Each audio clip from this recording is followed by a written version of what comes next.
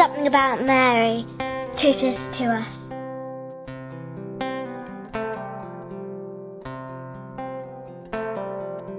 I'm Father John Edwards, a Jesuit priest from Farmer Street in London, an Englishman. What does Our Lady mean to me? Well, there are two obvious things.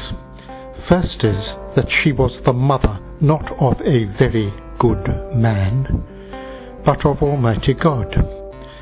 The second person of the Blessed Trinity became man in her body. Now, he could have redeemed us in any way he chose. Actually, he chose to depend on this young Jewish girl saying yes. Now, she was not the cause of our redemption. The precious blood of Jesus is the cause. She is the condition. And Jesus chose to use her as a condition. The distinction? You and I watch a television program. The condition of our seeing it is the television set. The cause of the program is happening 1,000 miles away in a television studio with a camera or something. So that continually amazes me and means that we should be so grateful to her and see that in everything her Son does there is somehow a touch of her as well. The humility of God. Second thing about Our Lady that always moves me is this.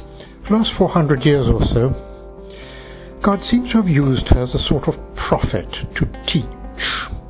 And one extraordinary teaching she gave in Portugal in 1917. I won't go into the details. A place called Fatima.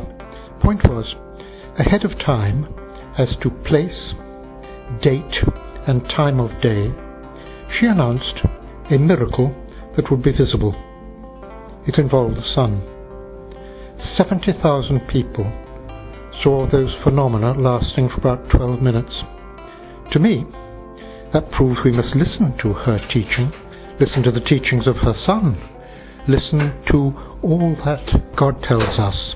And in addition, I think, personally, because I'm a Roman Catholic, I think the context of this points to the Roman Catholic Church. I'm very grateful to Our Lady for that too.